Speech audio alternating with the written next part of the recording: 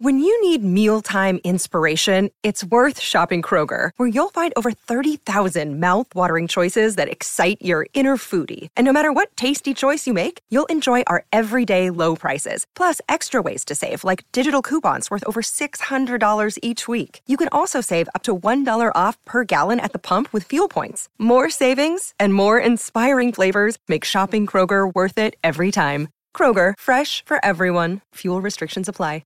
Welcome to Hail Varsity Radio, the voice of Husker Nation. Insight, opinion, expertise, with the biggest and best names talking Nebraska across the state. Join the show on Twitter at Hail Varsity and at Schmitz_radio. Call in at 402-466-ESPN or 1-800-825-5865. Here's Chris Schmitz. Welcome to it. Thursdays here at Hail Varsity Radio. We're presented by Currency for all your equipment financing needs.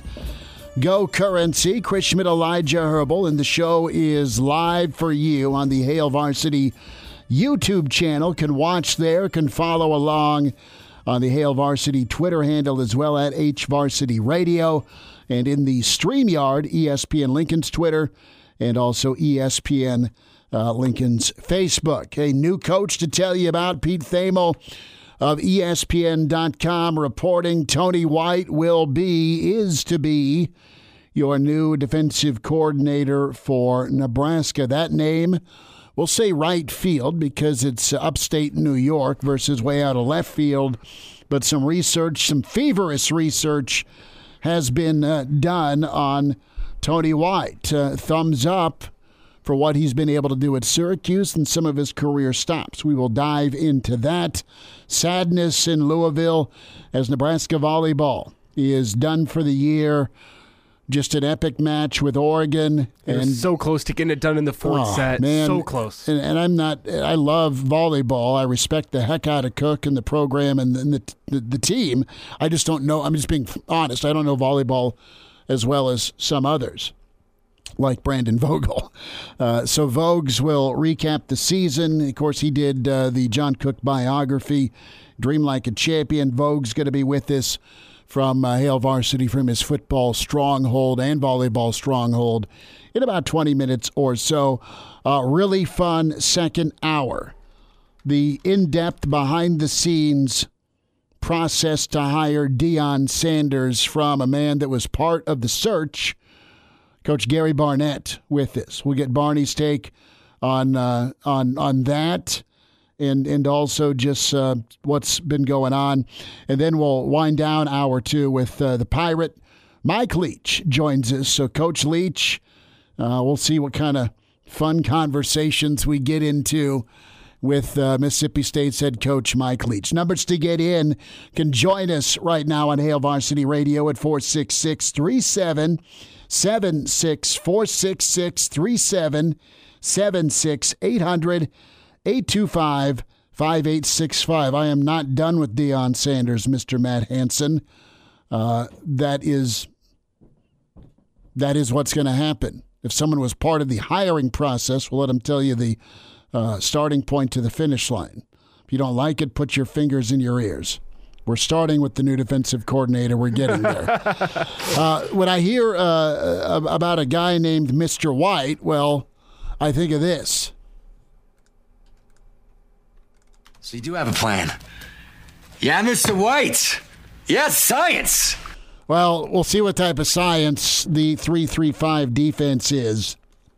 And so the rundown on Tony White, he is a UCLA guy. He's from Florida originally and then spent a lot of time with San Diego State, Rocky Long, okay? And he's a disciple of that. The last 3 years at Syracuse have been really good for what their team has gone from to where they are now. I think every Husker fan's going to be honed in on Syracuse versus Minnesota this bowl season to see how that defense stacks up against the RPO and the Minnesota MASH offense. Speed, agility, and scheme are all parts of this defensive philosophy that makes it real special. And I think White was making just north of $700,000. He's 43 years old. He's never coached with Matt Rule before. Apparently, per Pete Thamel, he had multiple offers to be a coordinator somewhere, and you're giving up about 22 points a game. Syracuse was okay, 4-4 in conference, but I want to emphasize that Syracuse was just okay at 7-5.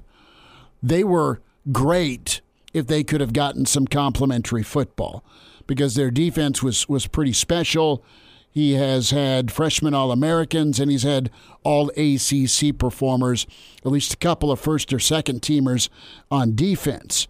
And from a recruiting standpoint, just a little history here on Tony White. Tony White's been a G5 Recruiter of the Year twice, when he was at San Diego State 2011, 2013. He's a top 5 recruiter in the country, named by Rivals that honor to him in 2014.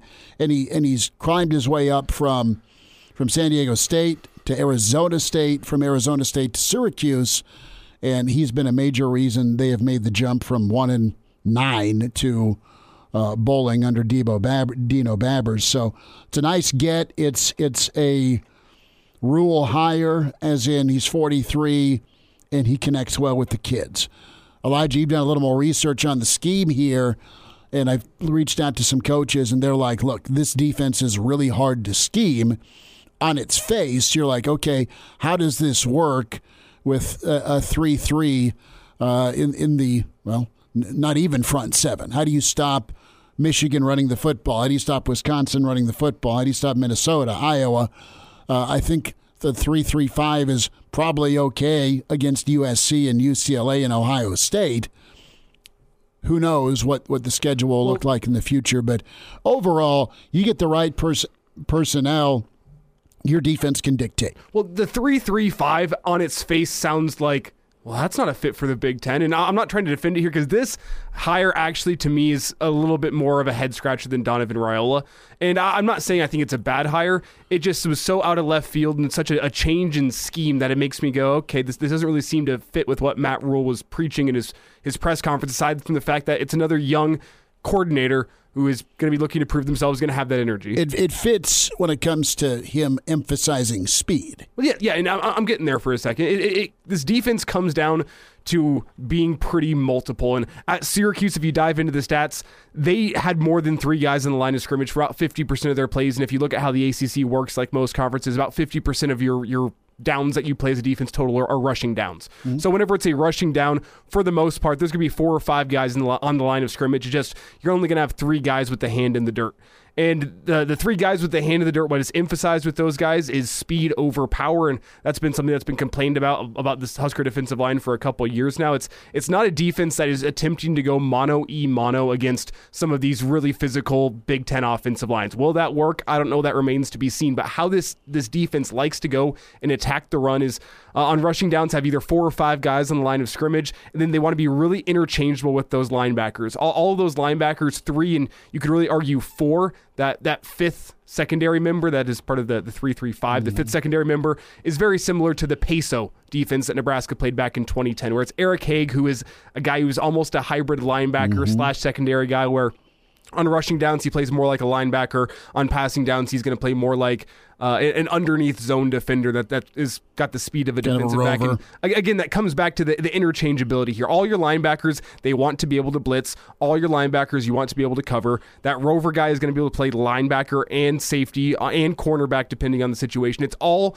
built on this defense being very interchangeable, and how it's going to stop the run is these 3 defensive linemen are going to have some sort of slant or a stunt just about every single play, and then of those linebackers behind him, the offensive line is not going to know who's coming, who's blitzing until the snap has already happened. So how this defense likes to stop the run, and it's something you and I were talking about before the show, Schmitty, is it's not going mano-a-mano. It's not using power to go up against these power rushing attacks of the Big Ten. It's trying to outsmart these Big Ten offensive linemen and saying, you know what, you're going to see what we have 6-7 guys in the box here, which there's almost always 6-7 guys in the box in this defense. It comes down to who is going to be coming, who's going to be blitzing, and who's going to be dropping into a pass coverage. That's what is this defense is predicated on, the fact that it's trying to keep an offense off balance. You don't know who you have to block because you don't know who's coming, and confusion is not the right word of what it's trying to cause an offense. Probably slow them down. But yeah, it's supposed to make you think. It's supposed to make you, on the snap of the ball, make an offensive lineman think and go, wait, who do I have to block again here? I wasn't expecting that guy to blitz.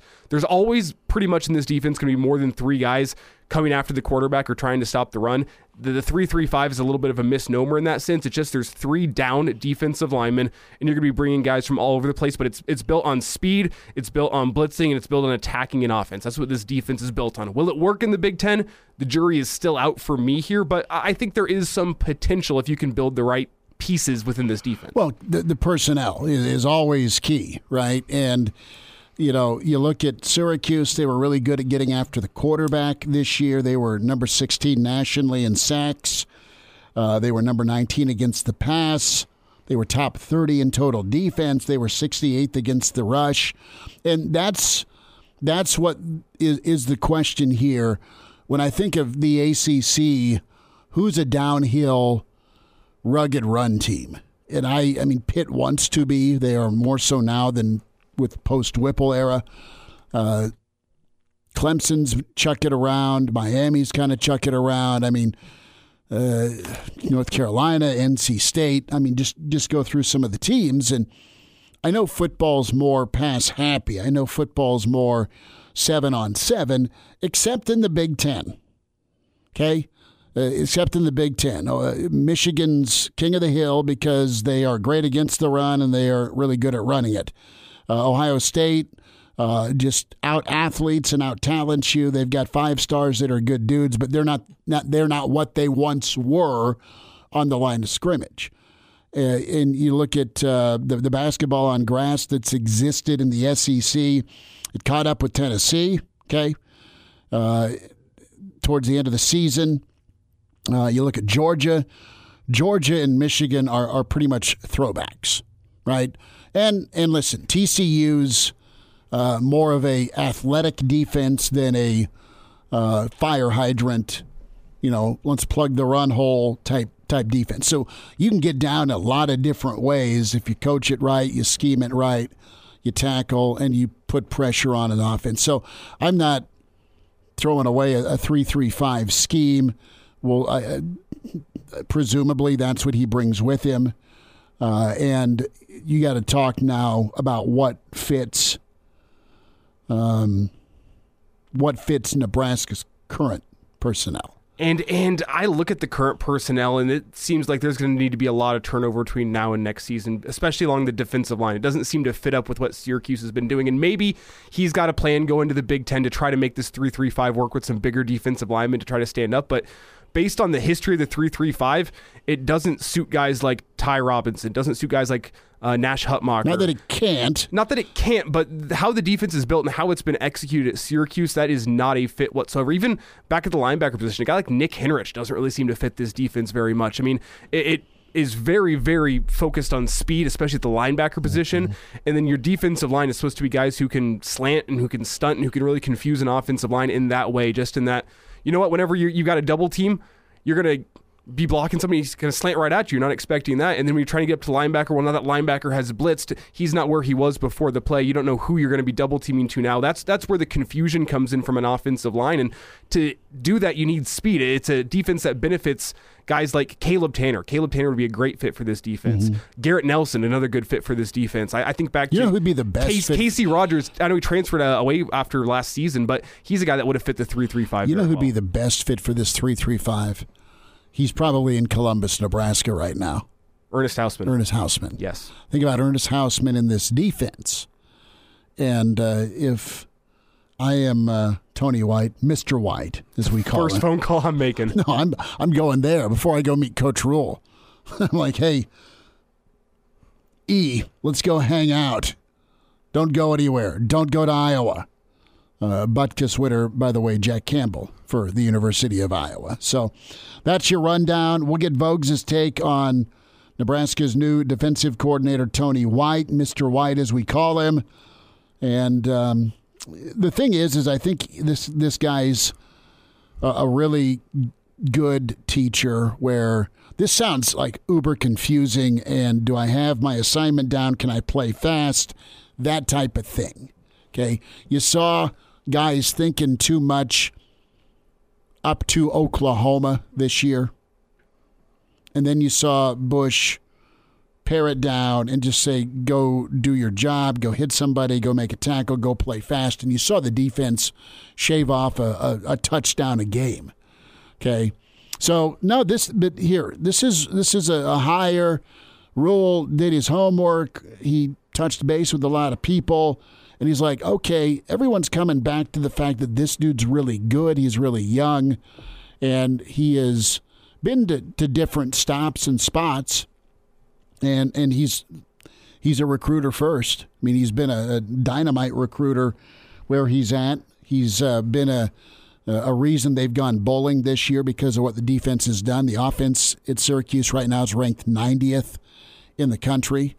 So, and I think you look at all these names and pieces, there's several recruits that I think could fit. But ultimately, Nebraska's offense and defense is going to be based on speed. We talk every week with Coach McBride, and he has said it a lot. You got to be faster. And Nebraska, to their credit, when they were great, they were a little unique. Mm-hmm. They had a couple of dudes in the middle, be it a Christian and Jason Peter or a Terry Keneally, but they had some just beasts off the edge that were fast, more of the outside backer with their hand in the dirt, and then they had safeties as outside backers. Well, this is going to resemble that somewhat with speed, with being downhill, with playing aggressive. What worries me is the fact that it's relatively unproven within the Big Ten. Well, you know what? Maybe, dare I say it, the Big Ten will have to adjust to the 3-3-5. Oh, no. And now, back to Hail Varsity Radio. Thanks for spending time at Hail Varsity on a Thursday, presented by Currency. Chris Schmidt, Elijah Herbal, Mike Leach in 1 hour, and Coach Barnett kicks off hour 2. We welcome in author with John Cook, managing editor with Hail Varsity, Brandon Vogel with us at Brandon L. Vogel on Twitter. He is in his football/volleyball office. We need a Wilson with some fake, blood palm to the right of Vogues' football he got from Bear Bryant. Vogues, listen, we'll start with volleyball before we get into Mr. White, the new defensive coordinator. And what an effort, what a match, what a year for Nebraska. But it feels so weird to talk about the season being done before an Elite Eight or Final Four. Yeah, it really does. And, through 3 sets of that match, you looked at Oregon's hitting percentage, and Nebraska was kind of executing its plan, had a pretty good edge, had a chance to win that second set and didn't. And then, of course, the fourth set was kind of an epic. And Oregon, I think, hit over 400 in that set and then over 500 in set 5, which was, a route we don't see very often against Nebraska. So tough way for it to end. Nebraska had its chance to kind of put that match away at a couple different spots, I thought, and wasn't able to get it done. The loss of Kinsey Knuckles was tough. We knew that when it happened. We knew that after watching their first 2 matches against good teams, tournament teams in Minnesota and Wisconsin. Immediately after that, and that without her and the shock that I think gave them when it happened, this might have been about kind of the level they were at, which, isn't saying anything bad about Nebraska. I don't think. It's just kind of sometimes those injuries are exceptionally ill-timed, and I think that was the case here for the Huskers. Then the thing about this match today, Brandon, today is that in the fourth set, it really looked like the Huskers were on their way to victory whenever it was battling late, and they had a couple chances at set points. And we can all assume that the team is going to be thinking back on that set and those last few points with a lot of regret this offseason. But what was your take as you were watching? I really felt like the Huskers were about to put this thing away. Yeah, it did. My take is the Big Ten Network apparently thought the Huskers had put it away because they tweeted that Nebraska advanced. And I was like, is my stream that far behind? As this was like a 26-26 match. The Huskers did not advance. So I blame the Big Ten Network. No, just kidding. That's the thing. It's Cook's mantra. He's really emphasized it this year. It was something we talked about when doing the book. 2 points better. And when you get up into these rounds of the NCAA tournament, when you play NCAA tournament teams, that's what it comes down to. And you just kind of got to find a way. And Nebraska wasn't able to this time. The defense, those hitting percentages that Oregon hit in those last two sets, you don't see very often against Nebraska. And credit to the Ducks, I guess, on that front. Brandon Vogel with us from HailVarsity.com and magazine, and of course, co-author with John Cook, Dream Like a Champion, in stores for your holiday picks, of course, with Hail Varsity subscriptions. GBR is the code, HailVarsity.com/subscribe. So let's switch gears and talk defensive coordinator, Vogues. And where was Tony White or Mr. White on your bingo card? Was he on your bingo card? He was not.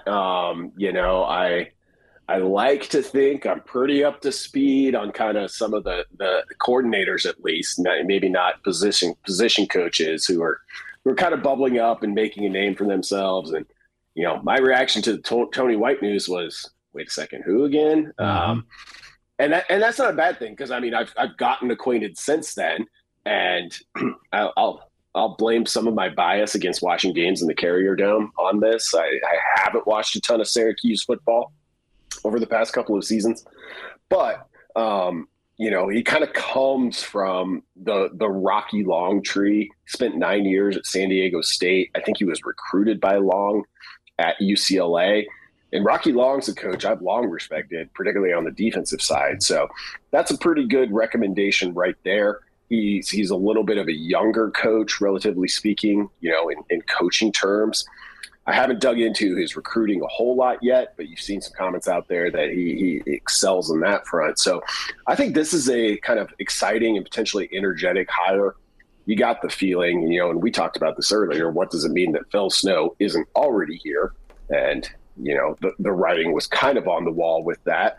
And you've got a big salary pool. You kind of go out and take a swing. I would say White is one of those guys who might be more respected amongst his industry peers than he is a household name, like, say, a Jim Leonard.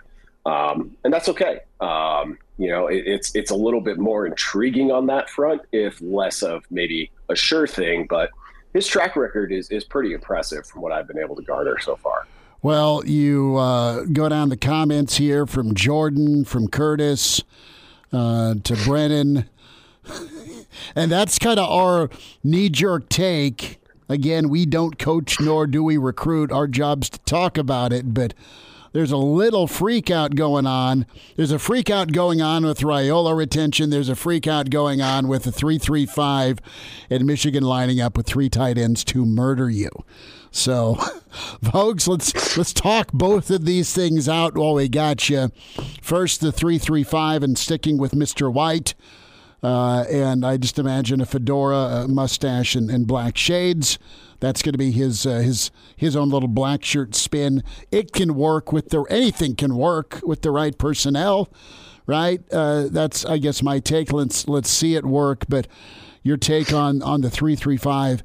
Part B of this is Raiola and rolling his sleeves up with this offensive line.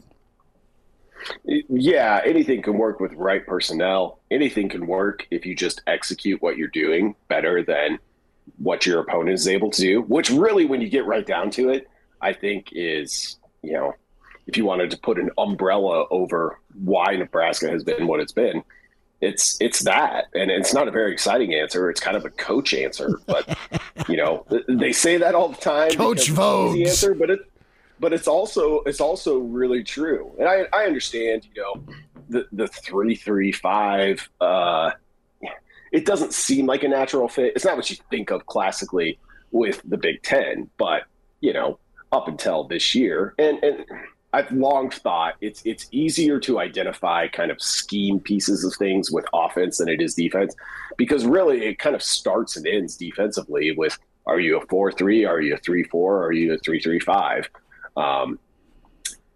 Nebraska played a lot of time prior to this with 3 down linemen, so that's not the issue. Like, is the difference really that the title of it has a 5th defensive back instead of a 4th linebacker? Because those things are all blurred in today's college football. So I get the apprehension. I don't think it's a non-starter for me. Well, Brendan, I think the pro to the 3-3-5 and what it was kind of built to do is the fact that it's very multiple, and you can really adjust to what the offenses are doing very well with this defense, because there's a lot of interchangeability throughout the 2nd and 3rd level where guys can kind of fill different roles based on body types, and that's what this recruiting and roster flip has to kind of be for the defense, is to find some guys that can be interchangeable in that back end. But I don't think a lot of people realize that this 3-3-5 defense, it's first of all, not going to have just 3 guys along the lines of scrimmage based on what he did at Syracuse, Coach White. You have 4 and 5 guys along the lines of scrimmage a lot and only 3 down linemen, but you still pack the box just a little bit. And this defense was originally created to stop the emergence of the pro style in the late 90s, the early 2000s. It has a history in first stopping the run and then still being able to stop the pass. So I don't think that the 3-3-5 moniker, which initially sets off warning bells of, only 3 down linemen, it's going to get absolutely run over in the Big Ten. I don't think that's necessarily fair for this defense. I would agree. And, a lot of it does, to Chris's point, too, depend on personnel. If you're 5 in that 3-3-5 is JoJo Domann, you can do a lot of things, right? And we saw that at Nebraska, which I guess at that point was nominally a 3-4 that spent a lot of time in nickel because they had someone like JoJo Domann who could allow them to get into a bunch of different things. I mean, but a 3-4 in nickel is essentially a 3-3-5. Mm-hmm. It is. Yes. Yeah, especially with a guy like Domann that erases everything for you. Mm-hmm. Yes. So everybody in college football is looking for those guys. They're tough to find. And Nebraska, it's not that it put itself in a disadvantageous position. It's just you're going to have to compete. And, I mean, there's no spot in my mind in the recruiting world that's more competitive than defensive line. You're looking for slightly different body types with 3 down versus 4 down. But you are looking for 1 less, if that's a positive. I mean, so much of defense and so much of football in general, I think when you look at it, it teams that win conference titles, teams that win national titles, it's just about physicality. It's less about scheme. I understand, like, I'm super intrigued by scheme. It's fun to talk about, but when you get down to it, like, are you more physical than your opponent? And Nebraska hasn't been for a while. And that's going to define the Huskers defensively going forward much more than however they align at the snap. Brendan Vogel with us from Hail Varsity, managing editor and co-author with John Cook, Dream Like a Champion. A lot of comments coming in from YouTube. Terry says, hopefully White can change the D to fit the players. Mike says, where'd the $7 million go? All of these assistants combined are worth $3 million tops. Our friend Chad in Hastings emails in Chris@HailVarsity.com. I could be mistaken, but doesn't Iowa State and Coach Campbell run a 3-3-5? They do. It's different. It's different. They seem to be able to stand up to Iowa pretty well, but that's only one Big Ten opponent. Without divisions moving forward, you're going to have to be able to... You got to stop the high-flying attack that USC is going to have just the same as you have to stop Michigan. You know who did that? Utah. What's Utah run, Vogues? I don't know off the top of my head. If they run a 3-3-5, we're all high-fiving. Vogues, real quick, about 20 seconds. What's coming up from you and Hail Varsity this weekend and beyond? I know busy recruiting and volleyball's on your guys' mind. Yep, busy recruiting weekend coming up. December issue goes to print on Monday, which, of course, will be largely devoted to Coach Rule, the assistant hires. Brady Altman's staff writer has, I think, a pretty exciting story about just Rule's kind of the formative parts of his career in State College as a high school player. I took kind of a deep dive at what was a banner year, I think, for year one coaches in 2022. and what's fair to expect right away for Nebraska. So if you're not a subscriber, get in now to make sure you get that December issue. GBR, save $10 on the subscription, hailvarsity.com/subscribe. Vogues, we'll talk Saturday morning. Thank you.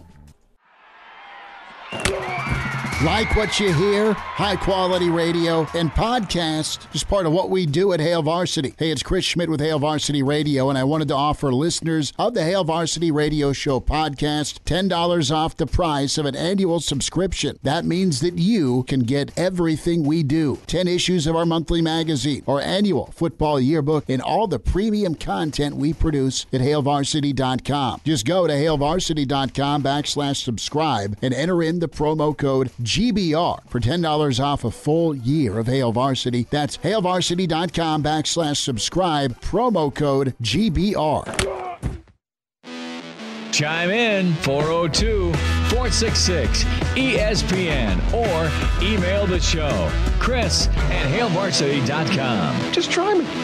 Back to Hail Varsity Radio.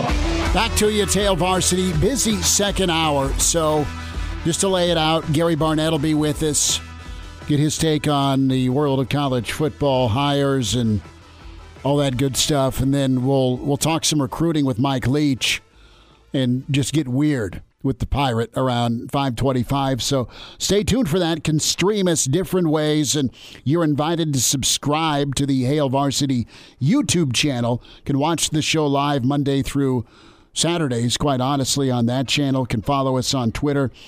Two different ways to watch the show on Twitter, at HVarsity Radio, the Hail Varsity Radio Twitter feed. That's also where you can wake up in the morning and catch Damon and Andrew, Coffee and Cream, phenomenal show.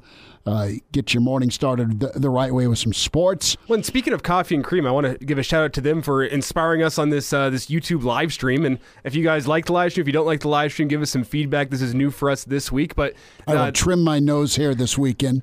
They started doing that last week, though, and I had a couple people reach out to me and say, hey, it would be awesome if Hail Varsity Radio was on the live stream. And we worked through some behind-the-scenes issues and are now live streaming on YouTube. So if you like that, drop a review, give us some feedback. We do the show for you, and we'll make adjustments as necessary if you guys think they're necessary. So. Facebook Live also with ESPN Lincoln and the ESPN Lincoln Twitter. And so, yeah, that's where we're at. So let's ballpark this. We spent the first part of this hour, a little bit of volleyball. We'll have John Cook's opening comment here before this hour's done. But open the phones up for you here till 5. And what's your take here? What is your reaction as a Nebraska fan here with the hire? Knee-jerk reaction is what with Tony White, the new defensive coordinator? Are you Are you in the camp of, I don't know that this 3-3-5 sounds good for the Big Ten? Or are you like, it's new, it's different, it's rule, so let's give it a shot and give it some time? And I think the way things have rounded out with him, this is all new. Something different had to be done. And this is different. This is a guy that Rule's never worked with before, but he's been well respected. He's with a coaching, well, at least a defensive coaching tree that's well respected. Moonbot says Yant leaving really hurts.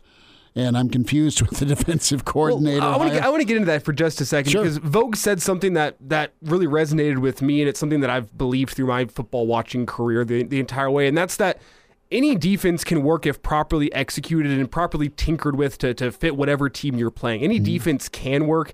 The question in my mind, which makes me scratch my head just a little bit, is the fact that Matt Rule came into this introductory press conference and said he's a line of scrimmage guy and he's a guy who believes in physicality. And I'm not saying this defense isn't physical, but it's not meant to go up physically mano-a-mano against really, really big offensive lines. That's not how it's built. It's built to attack those offensive lines with speed and make them think and kind of disrupt their game plan in that way. So it doesn't quite line up with what Matt Rule said he wanted to bring to the team in the press conference. And it makes me wonder, similar to what we were talking about with Raiola yesterday, was Tony White choice number one to be defensive coordinator, or is this someone that Matt Rule ended up settling on because guys like Phil Snow said no, and guys like Jim Leonard. Did all these guys say no, and now you're settling on Tony White? There's a lot of names that were out there, and it doesn't quite seem to line up with what he said he wanted in the press conference. Well, there's different ways to skin a cat, Right. And, Sure.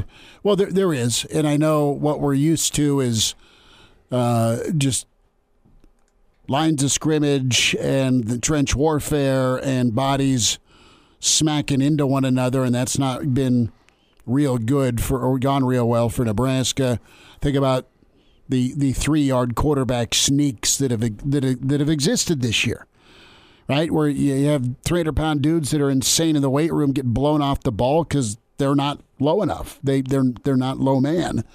So it's odd, it's different, but I'm not saying it can't work. But I don't think Rhule's the type of guy to walk in and think he knows it all. I think he studied this job, and he can try, stop me if you've heard this before, his way of doing things and be different, like Purdue's offense is different, right? Like you look at Ohio State and Penn State, their offense I wouldn't categorize as smash mouth. They're more finesse, and 9 times out of 10 you can't beat them.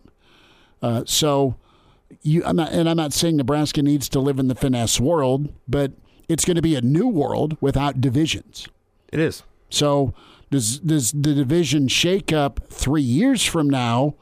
Does this style, assuming things are going okay and Nebraska's going bowling again and Nebraska's not been a liability or afraid of complimentary football, say you get one of the California schools, say you got to gear up against Iowa, say you get Wisconsin, say you get Michigan. You get senior year Caleb Williams at USC lighting everyone up in the Big Ten for 400 passing yards a game. Or you get senior year Caleb Williams with 7 pounds of ice on his body because he's played Utah 8 weeks in a row. I'll just say I don't think he's still going to be in college coming senior year, but you never know.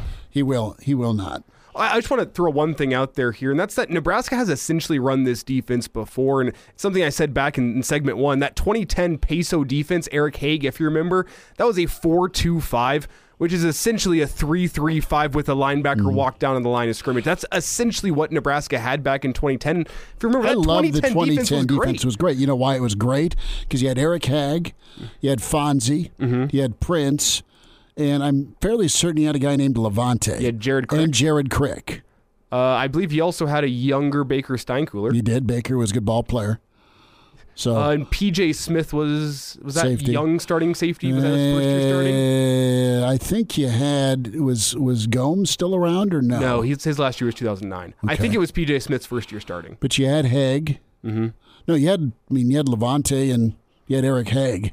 And then you had Fonzie and Prince. But if you want to scheme for what I think this Nebraska defense might look like once it reaches its final form and you get the guys in, that 2010 defense is probably a pretty good indicator. It's stylistically very similar, and they even have the Peso defender, which is what the Rover is in the 3-3-5, and it's been called different things. It's pretty much a 3-3-5 that Bo Pelini kind of tinkered with to make it fit with what Nebraska's personnel had. And they call it the Peso, and that Peso defender has a different name pretty much everywhere you go. At New Mexico State, it was called the Lobo for a whole bunch of years, and then at Nebraska was the Peso, as I said. At Syracuse, Tony White calls it the Rover, which is what it's called a lot of places. That's what it boils down to. That's the Rover position. It kind of does a lot of things for the defense. But Nebraska's pretty much run this defense before, and you wouldn't think that when you see the 3-3-5 that Nebraska's run this defense with success, but they pretty much have, and there's some basis. That was in the Big 12, slightly different conference, and that's whenever the Big 12 kind of started to move more towards the air raid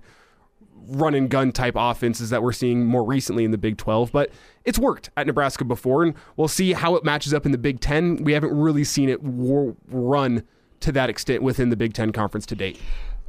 Quick thought, too, with this staff that's being assembled.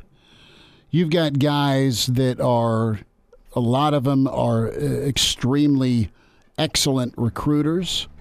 They're young, they're energetic, they look for a fit versus a star, and I think that's something to think about too. While it may not look flashy and sexy, maybe they just know what they want and know how to get a player to be pretty good in the right amount of time. So there's several years of good football. TCU, Iowa State, they run a version of a 3-3-5. We'll wind down hour one on the way. And now, back to Hail Varsity Radio. One final time, it's Hail Varsity Radio. We're presented by Currency. For all your equipment financing needs, go Currency. And a reminder to get buckled up this holiday season. Buckle up now. We got all sorts of freezing rain outside that's just gross. So grab the hockey stick and ice skates and be safe on the way home. Buckle up. Using your seatbelt saves lives, prevents injuries only if properly worn. Buckle up. The message from the Nebraska Department of Highway Safety Office. Jeff emails in, or I should say chimes in on the StreamYard, and we can see your comments, and we get to as many as we can. We got a ton of them, and we thank you for them. Yeah, he's like, whatever defense and offense Rule puts in, he has 8 years to recruit to and build to it.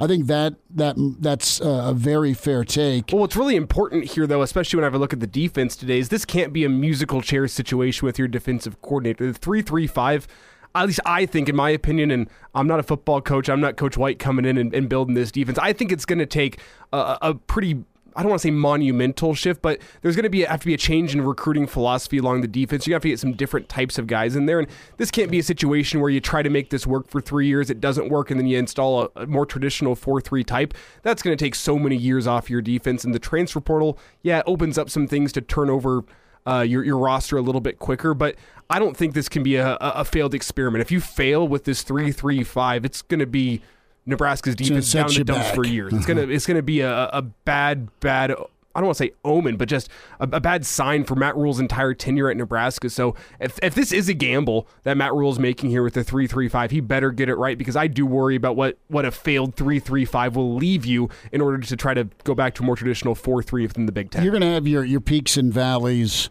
with system and personnel, and you need to hit the ground running and be competent with whatever you're doing. And I think Nebraska, there's going to take a little time to build up to it, but at least with the Syracuse side of things, by year 3, they were really good. I think, like, case in point, when you're talking Peso and Dream Scenario's having an NFL guy at every level, like you did in 2009, and have an all-time great that can affect the game. I mean, that's what you may have with this pool of assistants. Go get some dudes they can turn into some great players. And I think Nebraska could have some pieces within this defense that could be a fit in the 3-3-5 moving forward, and then you can go hit the transfer portal to try to make it work a little bit faster. But if you can keep Garrett Nelson around for another year, he fits the 3-3-5 really well. O'Shawn Mathis, same story with him. Faster, the ability to stunt, that's going to be so important for the defensive line. But then I look interior, and the guys that you have in there, Stephon Wynn, Ty Robinson, Nash Hutmacher, none of those guys seem to fit what this defense is trying to become. So I wonder if there's going to be some additions there, which you need additions there with how thin it's been, but then you're going to need some changes in body type too. I think Ty Robinson could maybe eventually get there, but the way his body is constructed right now, it does not seem like a match for the 3-3-5. You need splash plays. I mean, too many times you're taking punches instead of giving them. And to Ty's credit, I mean, there were some splash plays there and Feast as well. I mean, they would hit some TFLs, but too many times it wasn't the case. Chad emails in Chris@HailVarsity.com. Who knows what the Big Ten's going to look like in a few years? That's a great point. I mean, it's true, right? Because Wisconsin just hired an air raid offensive coordinator. Well, and that's why I think we got to the point we got to in the first segment, that this defense is able to stop multiple different types of offenses. It might not be stifling against all those offenses, but it's able to conform itself to be able to better stop them. Don't suck. Okay, don't suck on defense and get in line. Everyone's getting run over by Michigan. It's not a you thing. It's a Michigan thing. Coach Barnett's on the way. Each year, approximately 5,000 children are diagnosed with brain cancer. Of those children, nearly 30% will not survive, and many of those that do are left with debilitating side effects for life. We're asking you to help by tuning in to the 10th annual Team Jack Foundation Radiothon presented by the Home Agency on September 29th. Become a champion for a cure for just $20 a month. Visit teamjackfoundation.org to learn more. Thank you for helping us fight for a cure. Welcome to Hail Varsity Radio, the voice of Husker Nation. Insight, opinion, expertise, with the biggest and best names talking Nebraska across the state. Join the show on Twitter @Hail Varsity and @Schmitz_radio. Call in at 402-466-ESPN or 1-800-825-5865. Here's Chris Schmitz. Back into it, it's Hour 2. It's Hail Varsity, presented by Currency for all your equipment financing needs. Go Currency. We head out to, well, Buffland. Hall of Fame coach Gary Barnett back with us. Coach, how's your week been with Coach Prime and company, man? Well, it's as you can tell, there's been a buzz in Boulder and in the entire state and actually nationally, Chris. It's been, I'm just sitting in at the golf shop yesterday, and just after a round, I'm looking up, and the only things on TV are Deion Sanders, Colorado, et cetera. I mean, we haven't had this kind of buzz in a long, long time. And, there's probably a good week of it for sure, but it's, I think we knew in the process that the only guy who could really shake things up quickly would be Coach Sanders. And he certainly has lived up to every piece of that. Gary Barnett with us. Coach, I've been anxious. I always love talking with you each week. This week, though, can you give us a look or a peek behind the curtain with this process? I know that you've been leaned on for advice and some confidence with Colorado football administrators, people who know football, rightfully so. Trust your take on things and kind of go from starting point to finish line with Deion as much as you can share. Well, I think when the process started, there were probably 30, 40 names out there that the guys on the committee, of which there were 3, brought to the table, and then they started to be discussed. And in that discussion, Rick George, the athletic director, said, "By the way, I got a call from Deion Sanders' agent." And my take was, Rick, there's going to be a lot of people get calls from Deion's agent. So, but let's just see what happens with this thing. So the next week, after some of the names have been sorted out and moved along and started the process, Rick says, "I think I'm going to go see Deion Sanders." And we just sort of thought, okay. But at the same time, Coach Rule was involved, and I think Rick also wanted to talk to Matt Rule, and then we had a number of other people in the process, and so all of a sudden now it's the middle of November, and guess what? Rick says, I think we got a chance to get this guy. And so I think everybody on the committee agreed that he would be the number 1 pick. But we certainly had to have a number 2 because they figured the competition was going to be pretty heavy and anything could happen. And the last week when all the firings come up, things you can't predict, all of a sudden there's jobs available, that might appeal to him. But also it means that there's guys available that may appeal to us. So the process just sort of kept going. And then, he's got a championship game to play and gives us indications that he's going to come to Colorado. And Rick says, "Well, I can't wait another 8 days. My fan base will kill me." Mm-hmm. And Rick called me and he says, what should I do? And I said, I got a job offer just prior to the Rose Bowl, and they told me, and it was a really, really big job. And I said, they wanted me to make a decision before the Rose Bowl. And I said, even if I do want to come, I'm not doing that. There's no way I'm walking out on this football team after what we've all been through. So you just have to find somebody else. And I said, I understand what he's saying to you here. And so, we've gone this far. Let's go another week. So we did, plays the game. And then, of course, everything started to come out. And it wasn't any big surprise that he came after the game because during that week, all sorts of things started happening, many of which I didn't know anything about, but he was calling recruits. He was preparing to really come, and he showed up, and off we go, and we're on the ride of our lives right now. Gary Barnett with us, Hail Varsity Radio, the process of Coach Prime. Have you spoken with Dion? Did you have any communication with him? Has he reached out to you at all? Do you know him at all? I do not know him. We have not talked. I am going to meet with him in the end of December for a while, and but no, he's got his own deal going. I mean, he's got a machine, Chris. I mean, they are way ahead of everybody on NIL and the portal and social media, and I mean, it's a well-oiled machine. He's a smart dude. He surrounds himself with really smart people.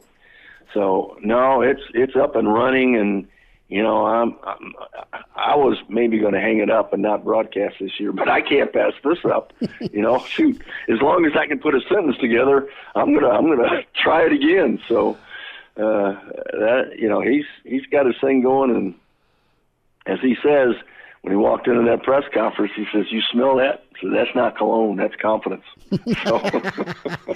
He is gifted with gab, but oh my gosh, the thing that's nice about him is he might have all sorts of swag, but he is rooted in old school, Coach. I mean, he's a throwback football coach, isn't he? I mean, at least how he runs things. Yep. He is, Chris. As he says, I may look like an old fool, but I'm old school. So, yeah, I mean, in his first meeting, he says, next time we meet, there'll be no hoodies, no earrings, no cell phones. You're going to sit up in your chair, no hats. And that's the way it's going to be. And so if you really want to see what he's about, go watch his meeting with the Jackson State team after the game, when he tells them he's leaving. That is one of the most masterful, beautiful moments. When you have to leave a team, it's so hard. I just wish I could have done a third as well as he did when I did, and I had to do that. But that'll show you what this team feels about him and how he feels about them. Gary Barnett with us, Hail Varsity Radio. The other name you mentioned in the Buff search was Matt Rhule. Was he pretty high on the list? And how many different suitors do you think were after Rhule, or do you have any clue?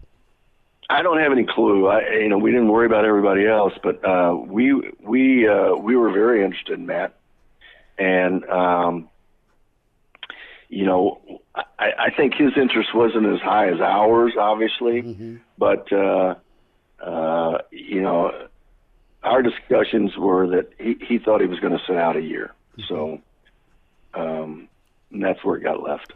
Well, and it really sounds like he was going to, and then it flipped 180. I mean, he really missed football. I think he'd had enough of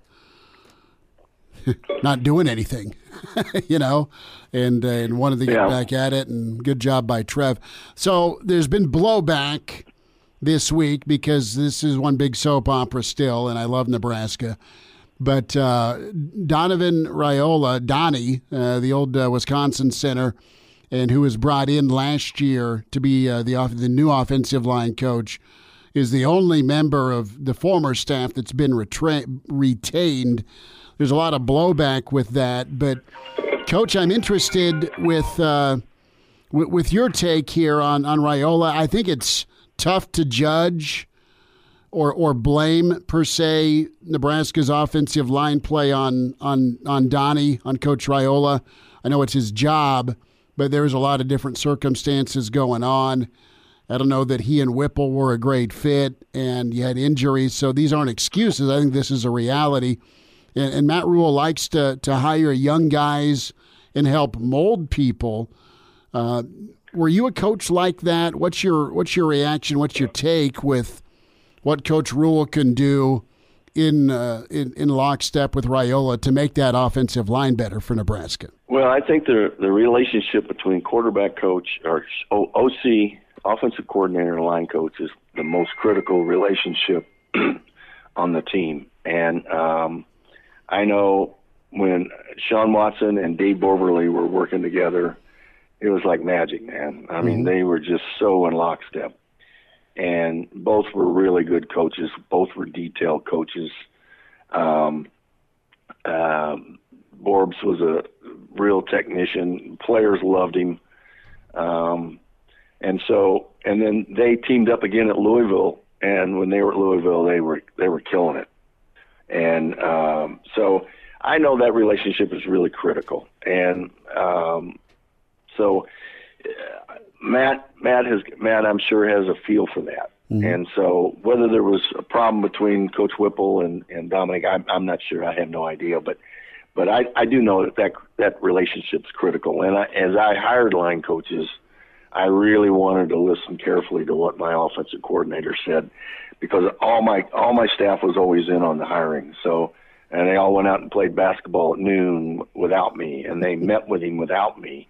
And I didn't want any surprises for the new guy, and I wanted their input on the whole thing. So that's pretty much the way I operated.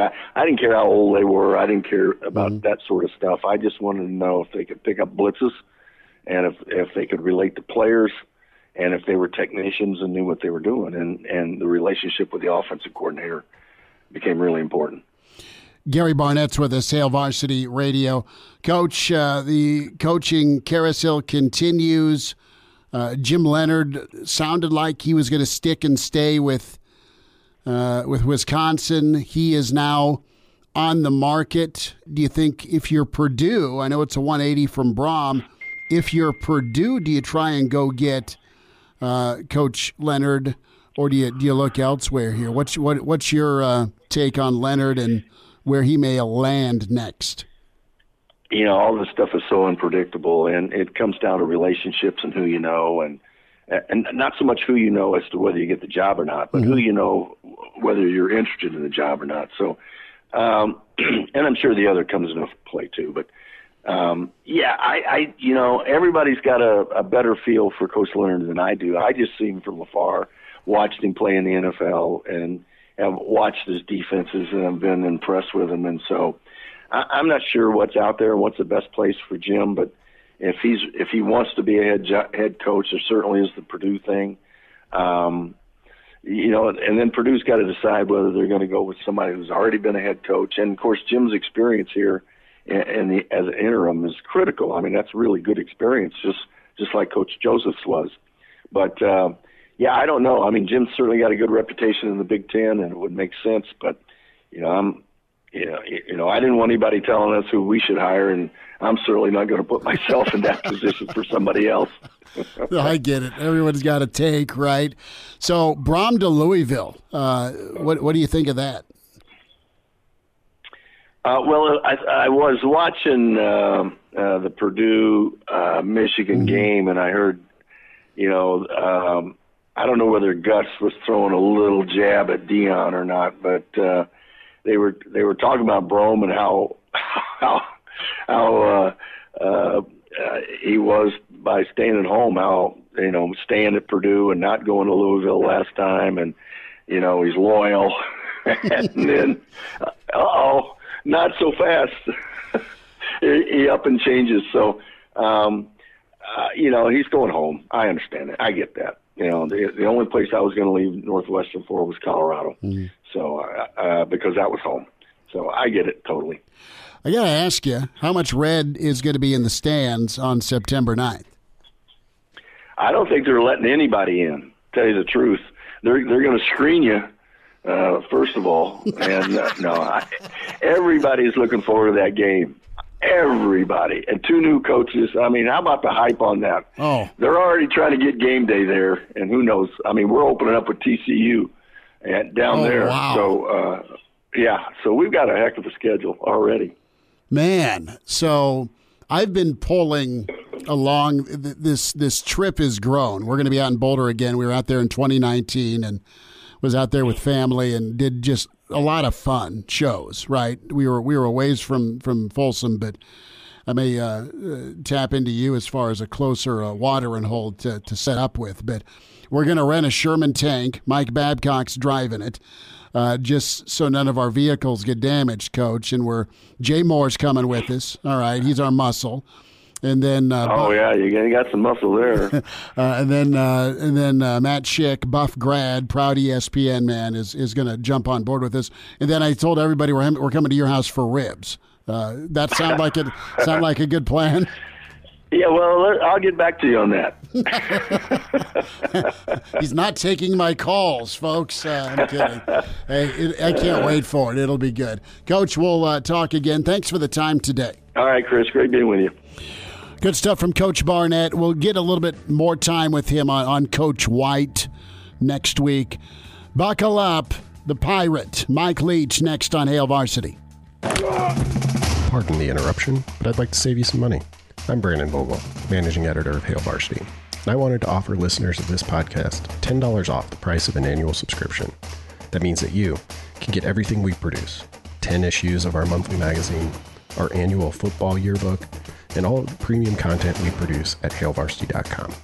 Just go to hailvarsity.com/subscribe and enter the promo code GBR for $10 off a full year of Hail Varsity.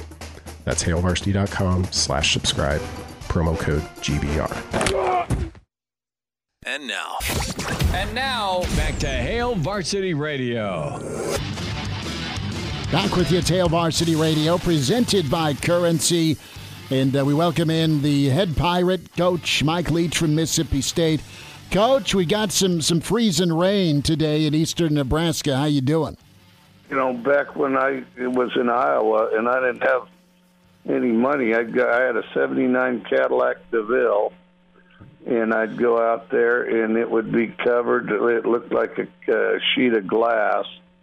The whole thing covered with a sheet of glass. Trouble is you couldn't get a key in anything. You couldn't get anything to move.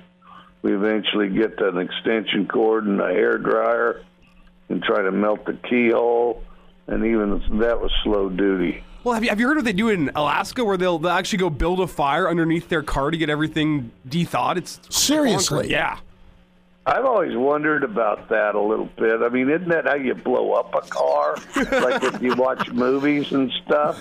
Yeah. I mean, well, of course, if you watch movies, a couple things on movies, and I think they're transitional, like, just vehicles to move around or eliminate characters. But, you got these cars, which we're driving them around all the time, and they get in wrecks all the time. But, in these movies, if you hit a car wrong, it'll just immediately blow up. As in, any car that goes off a cliff, of course, blows up. And then, they're awfully combustible. It's like, driving something fueled by nitroglycerin if it's on a movie. Okay, then the other thing that they love to do is anytime you need to eliminate a character or need a character to pause, you conk him on the head and knock him out for a little bit. And he passes out for whatever allotted time you need. And then, of course, he'll get up again. And, main characters may get knocked out several times while still prevailing in the end. And then, of course, villains will get knocked out until you can get past them or whatever's convenient, But the knocking out and yet, people come back bright and perky and letting it rip, Yeah. I think the concussion protocol people need to meet with the movie people and figure out how to recover in the fashion they do in movies. Mike Leach with us, Hail Varsity Radio, head coach, Mississippi State. The extension cord and hair dryer, a 79 Cadillac, dealing with ice and rain. Man, we've gone a lot of spots already. It's awesome to spend time with you. You gave us, we are ready to pack up and take off for Ireland, which we did to start the season. And you gave us the art of swearing. We love that last conversation. I want to stick with the driving topic. You have kids. They've all had their license. Did you do most of the driver's ed in the family, or did you stay away from teaching kids how to drive? I did some, because I wouldn't, okay, so my wife on the driver's ed thing, she'll sit in the passenger side, but she's constantly stomping on an imaginary brake on her side and probably damaging the floorboard as she's constantly slamming her foot into the floor of the passenger side. And she doesn't have the temperament to drive with new drivers. I didn't have a problem with it, I didn't want to hit anything, obviously, but I wouldn't get rattled and say it'd be like, all right, you got to turn sooner. You better slow down. I just kind of inform them, just kind of one helpful tip, not a constant dialogue like my wife. Stop, turn, no, no, you got to look at that. We'll look right and left, and then no, stop. It wasn't like that. It'd be like that wasn't very straight backing out. All right, now pull forward, not too fast, and then you ought to brake a little. So that was more my deal. But to be perfectly honest, the public school system had more to do with them learning to drive than me or my wife, either one. Does teaching driver's ed have any parallels to coaching a high-level Division I college football program? I think it does. I got a good friend of mine, and this guy's iconic. This guy's like kind of a local regional hero in South Florida. Okay, so Jerry Hughes, former legendary football coach throughout South Florida. He coached at Miami High. He coached at several of them down there, and then also coached at Key West High School.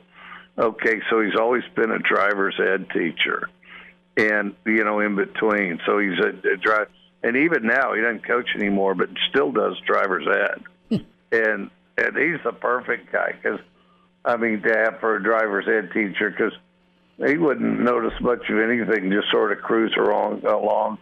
Drink his coffee or whatever, and he'd be perfect. But but Jerry, like most football coaches, has no problem telling someone what they need to hear instead of what they want to hear.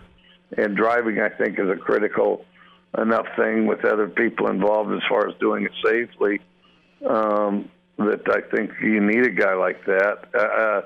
I would get extremely bored being a driver's ed teacher. It'd drive me crazy, but Jerry still is a driver's ed teacher, and there's got to be thousands of people on the roads right now that learn to drive with Jerry Hughes, including my son. My son, when we were down in Key West for 2 years, my son Jerry Hughes taught my son to drive, and so he's like the ultimate kind of knowledgeable yet gruff, crusty football coach and master's driver's ed instructor. Mike Leach with us, a few minutes, Hail Varsity Radio. Coach, I want to ask you about the living room. It's that time of year. It's early signing period. You're out recruiting. What's your approach in the living room with a prospect? And who did you learn the art of recruiting from? Who's been some really dynamic folks that you've been around, and you've done a marvelous job through your career of landing high-profile talent, but also finding guys and developing really good football players? Well, I think when you go into a living room, when you go into the living room, I think the biggest thing is act like you belong there. The people in the living room, it's their living room. Don't mess with their TV or anything like that. But make yourself at home, and then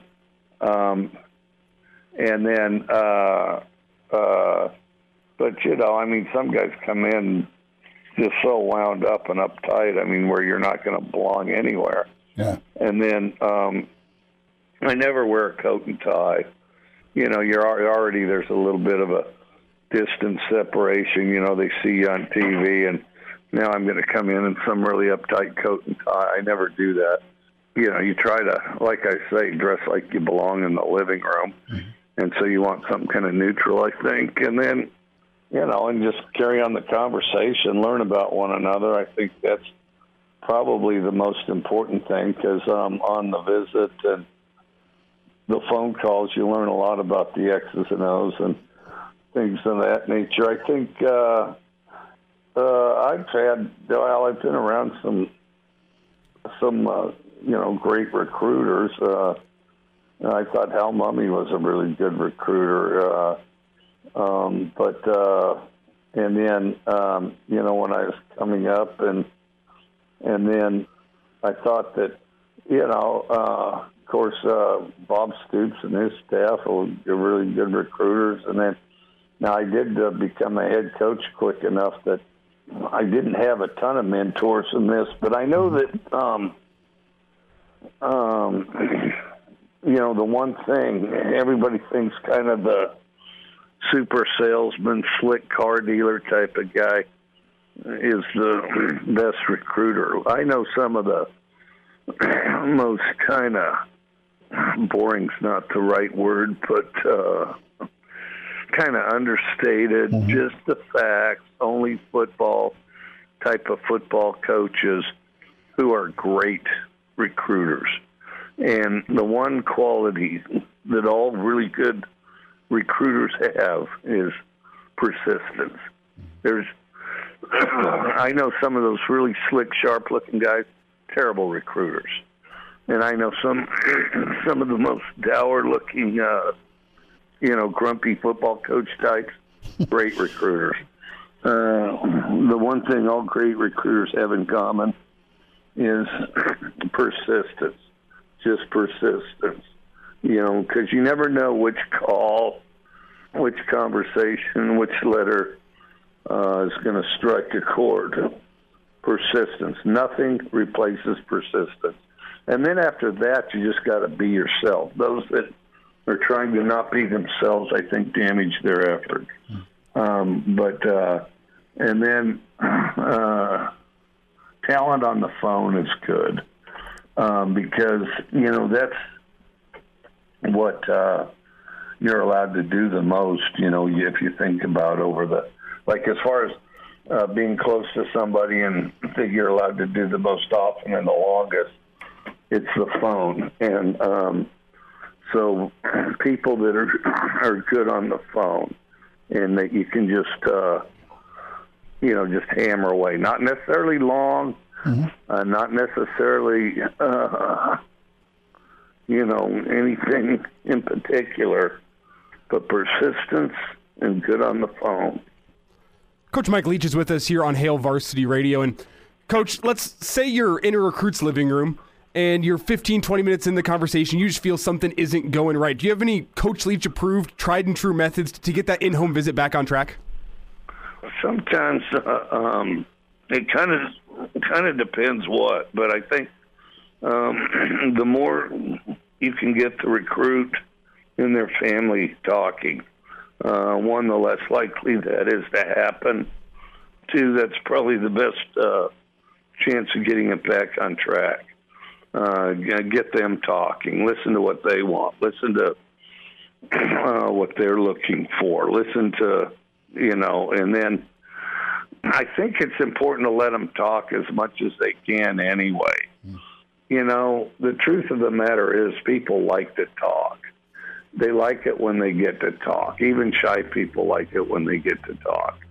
And don't just open the door for them to talk, but try to coax them to talk, because I do think that strengthens the thing. And I do think a relationship's stronger, both sides if there's dialogue, It's a Pirate Mike Leach. More with Coach Leach. We continue on Hail Varsity presented by Currency.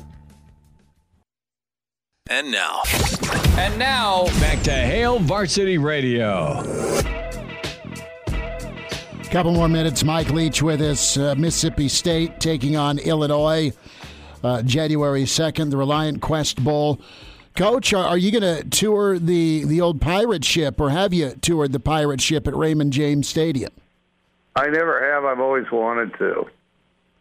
What is it? Is it just kind of a prop on the side of the stadium, or does it have some stuff? I mean, is there quarters you can stay there? Do they have like I don't know if you swords you can swing around up there? Maybe a hat you wear when you're there? I would think that you can fire a cannon or two. Obviously, a prop probably, but I mean, it looks like a normal pirate ship. I would inquire though about just camping out there, stay the night. I'd inquire about its seaworthiness. Yeah. Do they serve grog? I mean, do they have? I don't know. Yeah, I'll have to check it out. I definitely want to. Well, that'll be cool.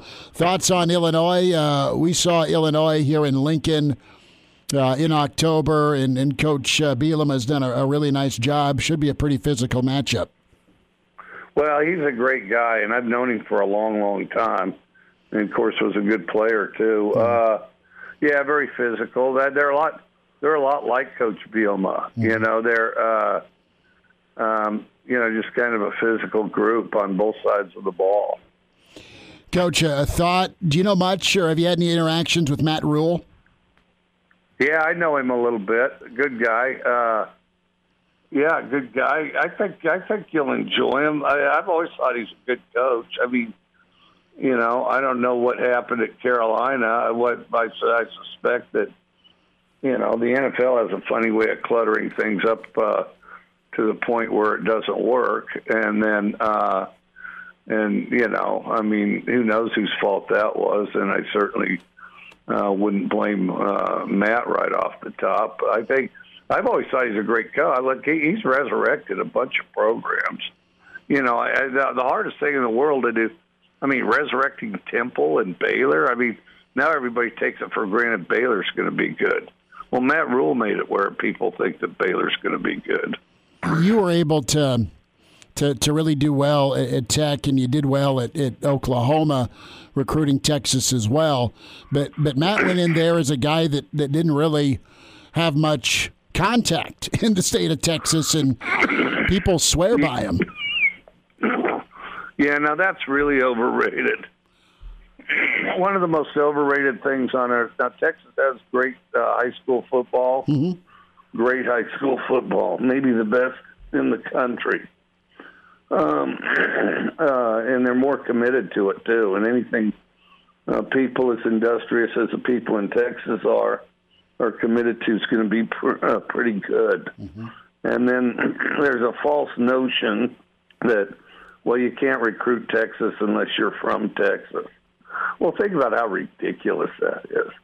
I mean, guy after guy leaves the state of Texas, goes and plays somewhere else. You don't need to be from the state of Texas to recruit someone from the state of Texas.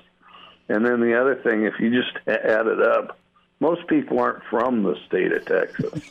Okay, you know, and like for example, the guy you're talking to or the coach you're talking to, maybe he was born in Texas, but odds are reasonably high that one or both of his parents were not born in the state of Texas. Texas has always been a place that's very much like the U.S., where people move in, move out, come and go all the time. So, and then of course, I think, you know, as people take pride in the high school football there and the dedication they have to it, and they want to, you know, sometimes they get over their skis and try to make it a little more special. And well, the only people that can recruit them have to be from Texas. No, Texas is like everybody, you know, else. I mean, there's stuff that's important, there's stuff that's not, and you know, they are tough and smart and committed, and so other tough, smart, and committed people from anywhere can recruit somebody from Texas. So we're back to the first thing we started with, which is persistence.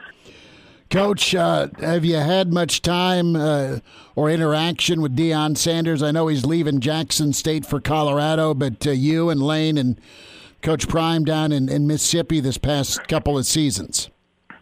Oh, I've known him for a while. I like him a lot. I've always been impressed. I mean, you talk about one of America's achievers, you know. Plays football like 14 years, and 9 of them's playing Major League Baseball simultaneously. I mean, everybody forgets that. Can you imagine that, you know, long NFL season? Well, But before that, he played 162 games. Sometimes he played a few less and got into football a little earlier. But I mean, that's amazing. That's not just a myth. That's crazy amazing. And then the Sharp guy has a plan. I think he's going to do well. But I like him. He's a smart guy. And the other thing is if you think about it, I mean, he's dedicated to this. I mean, Deion Sanders doesn't have to be coaching football. I mean, he can do anything he wants right now. I mean, anything. And yet he decides, he wants to coach football and, elevate players, let them help them reach their potential and compete and create great teams. And so, there's a guy that's really committed, somebody that doesn't have to do it, but's going to go ahead and do it anyway. Coach, we'll end with this. It's the Christmas season. Holiday parties and dressing up as Santa. Have you ever been to a holiday party where Santa showed up, and have you ever had to play Santa? No, not. Oh, wait. Way back in grade school, I was in a school play where I was Santa. Let me think. Yeah, I was Santa. One elf, too. Let's see. Didn't really play Santa. No, I need to get out more. Part of it is we got bulls in practice then, but in not a lot of costume-driven parties. I don't know. Maybe it wouldn't be bad to take a lap through a Santa suit party. Male, female Santa suit party. Who knows what may go on afterwards? But just take a quick lap and get in and get out and just get the quick visual, and then stay out of harm's way, Coach, while we're talking Christmas, it is the season of giving. I want to get your thoughts on this. I know we said last stop, but I just got one more quick one for you. What do you make of your quarterback, Will Rogers, giving a gift to the head coach's son at your rival? Knox Kiffin asked for the towel after the Egg Bowl. What'd you make of that?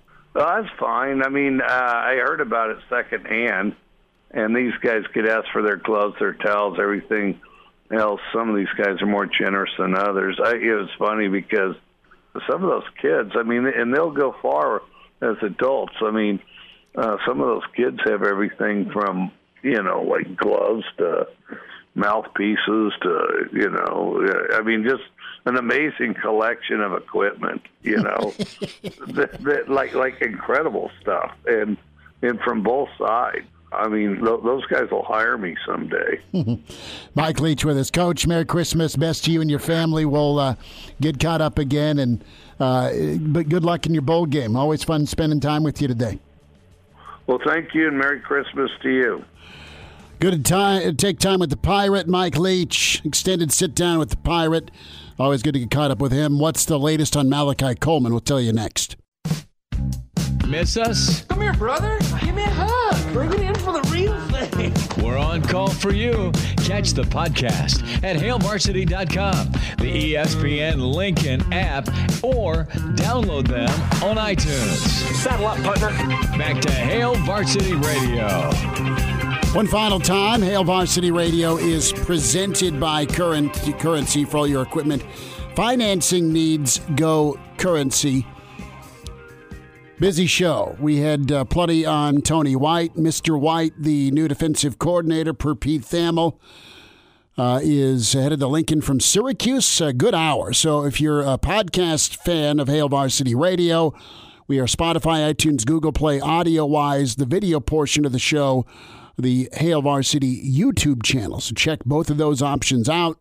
Shows segmentized or just one big block. So do with that as you will. But about the first hour, we hammer the new DC hire. And the 3-3-5 defense. And the 3-3-5. So it's actually quasi-entertaining. It's not... What a ringing endorsement of your own show. Right? It's quasi-entertainment to talk about the 3-3-5, right? But, hey, thanks to all of you who've interacted with us here on YouTube TV and the emails and the StreamYard.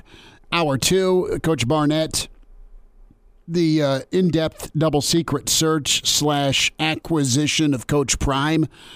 Coach Barnett's one of 3 men that was on the Buff board that helped make this hire. So how they landed Prime, it's a pretty interesting story from Coach Barnett. And then a couple of segments with the Pirate himself, Coach Leach. Really good truth serum from him on recruiting, right? He's in the living room. We know how quirky the Pirate is. Dear friend of the show for a lot of years, and he just kind of laid out how it works for him on top of wanting to go to a Santa costume party. Well, I'm just imagining him sitting in my living room if I was a recruit, and him just going off on his old Chevy that he had back in Iowa, and then talking about going as Santa to a Christmas party. He used to have to ride a bike because his car would break down from when he was coaching at Iowa Westland to go teach Sunday school. So the Pirates, pretty good. What a story he has, though, from lawyer to high school baseball coach to I'm pretty good at this whole coaching thing. And he went off one time on all the people calling him up trying to shake him down for student loan money. He's like, before I made it big, I mean, I was getting hammered. You have to look back. This is about 4 or 5 years ago, an interview he did with us, and he's talking about how he'd rather do time than deal with another phone call on student loan payments. Give me a week in jail. Give me a week in jail. I'll be fine. It's better than getting another student loan call. We'll get caught up with him after the new year, get his take on Season 5 of Yellowstone. We love talking Yellowstone with Coach Leach.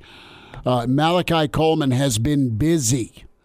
You have Coach Brewster from Coach Prime's staff, an on-site visit today at Lincoln East. Also, Syracuse University on site today to do an in-school visit with Malachi Coleman. So some good insights, too, on Coach Rule and Texas recruiting from Mike Leach. I know Malachi has really set that date if he wants to be committed by the early signing day, but I wonder if he ends up pushing it back to the late signing day. That is a nice thing to have in your back pocket whenever the school you're committed to ends up making a coaching change. You can draw it out a little bit more. I think he wants to be that early enrollee that can go and get spring ball out of the way right away, but I wouldn't be shocked if he were to push it back. Jay Harbaugh, Michigan, also in town today to see Malachi Coleman. Thanks for your time. Thanks for spending it with us here at Hail Varsity. Tomorrow, Henry Lutoski joins the show, Bill Dolman and Brady Oltmans. A Huda Media Production.